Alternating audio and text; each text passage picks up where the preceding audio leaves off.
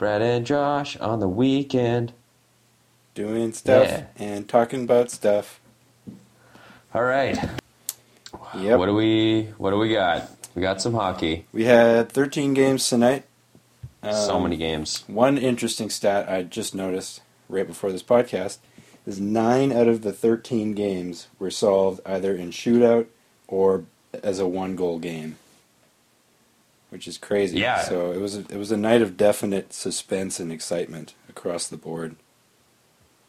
Yeah, except for the freaking Blackhawks Wild game where there was no goals until the last 5 minutes of the third period. I literally bolded and underlined for the Chicago-Minnesota game, the boringest game of the night award. Like, that just sounds...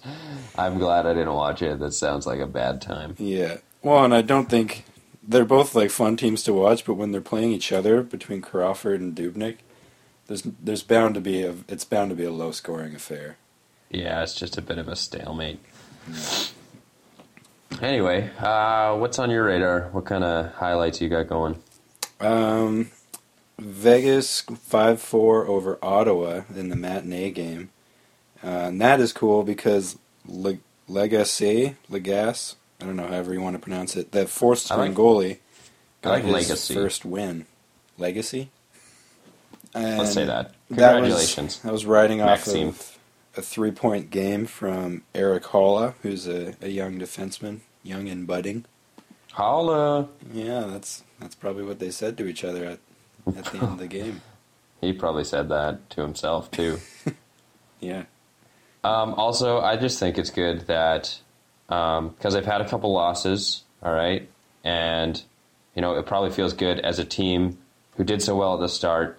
They had a bit of a losing streak, but then they also broke it, So that's kind of a good thing, especially for a new team, to get the feeling of breaking a losing streak like that. Mm-hmm. Yeah, it was a definite good statement of confidence. And they were probably thinking... So, yeah, that's good. They were probably thinking that, hey, we're on our fourth-string goalie, so maybe this is the time that we start losing, like, consistently, like an expansion team should. So the fact that they actually pulled off a win without going on a massive losing streak. Yeah, frick. Also, Carlson's first goal of the season. Eric Bada bing, Carlson? bada boom. I believe so. There's a little one by his name. Yeah. That's crazy. I It would have is. thought that he would have done more than that. Well, he's still one ahead of Brent Burns, so... So, suck it. And he also missed some games. So, also suck it. Yeah.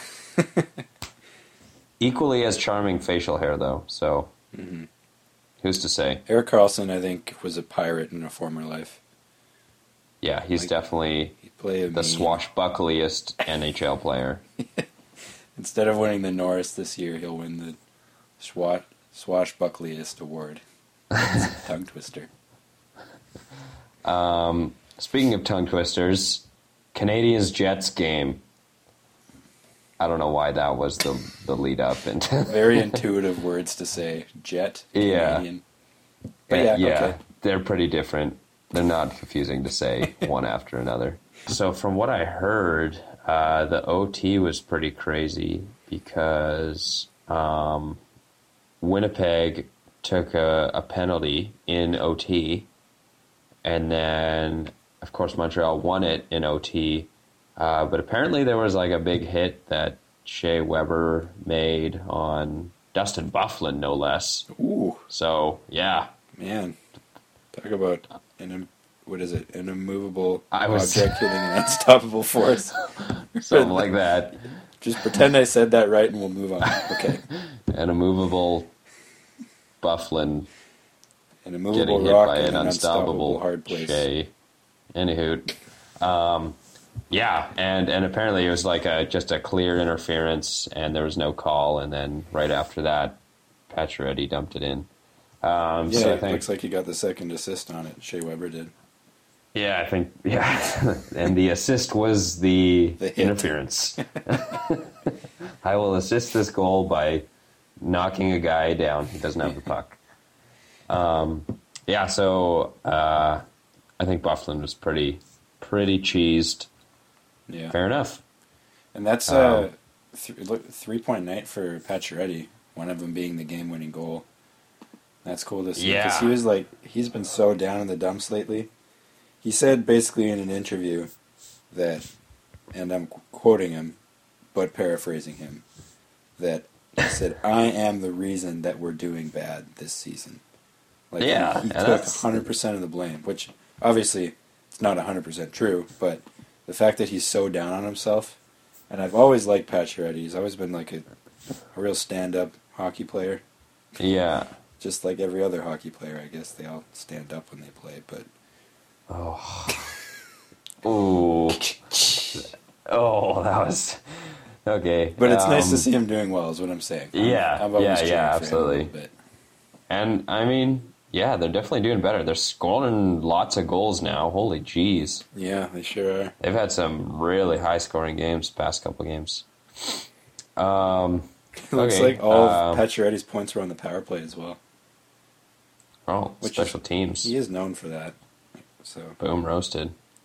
cool. Okay, Penguins Nucks. So I know we're going to get slapped by Will if we do not talk about Brock Besser's hat trick. Yeah, okay, Brock Besser got a First hat trick. career. Moving on. Boom, roasted. And you know what? I would hazard to say that that's not even the most exciting part about this Penguins Canucks hockey game. You know what I think the most exciting part is? Tell me, Josh.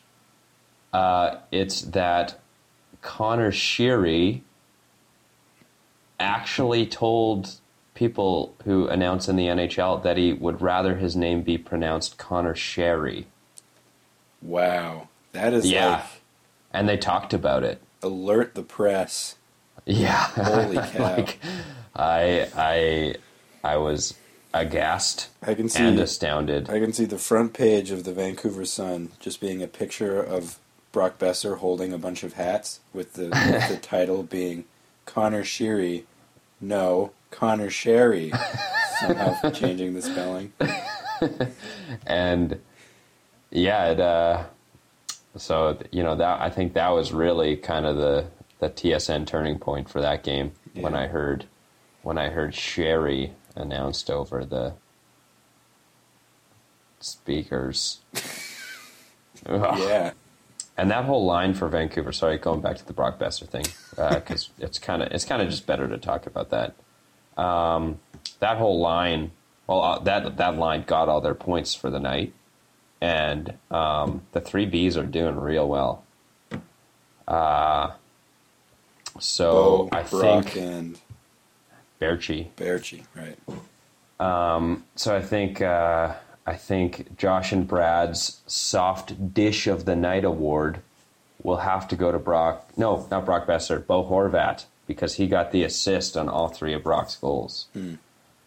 Because the hat trick guy, yeah, they get all the fanfare, they get all the applause, but for every hat trick, there's another guy sliding in those soft dishes. Yeah. And that was Bo Horvat. And then he soft dish one into the net right after Besser. So, And we all said together, what a soft dish. dish. Yeah. Nice. Good for you, Bo.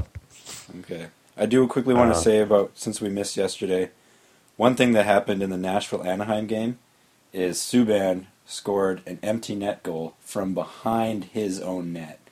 So it was a 200-foot empty net goal. And Speaking of Predators games and crazy faraway goals, what's his name? Folin from L.A. scored a goal on Nashville from the center line, and Saros was on the ice. So what happened was Folin, I guess Saros thought he was just going to dump it in around the boards, so he went out to go catch it around behind the net, and Folin saw the empty net and just hocked it in from the red line, So and he got the goal. he was punished through his anticipation. Yeah, jeez. Like, Classic backup move. yeah, premature. Holy. Anyway, this was Hockey Night in Canada with Josh and Brad. Bam, bam, bam, bam, bam. Signing off. Beep.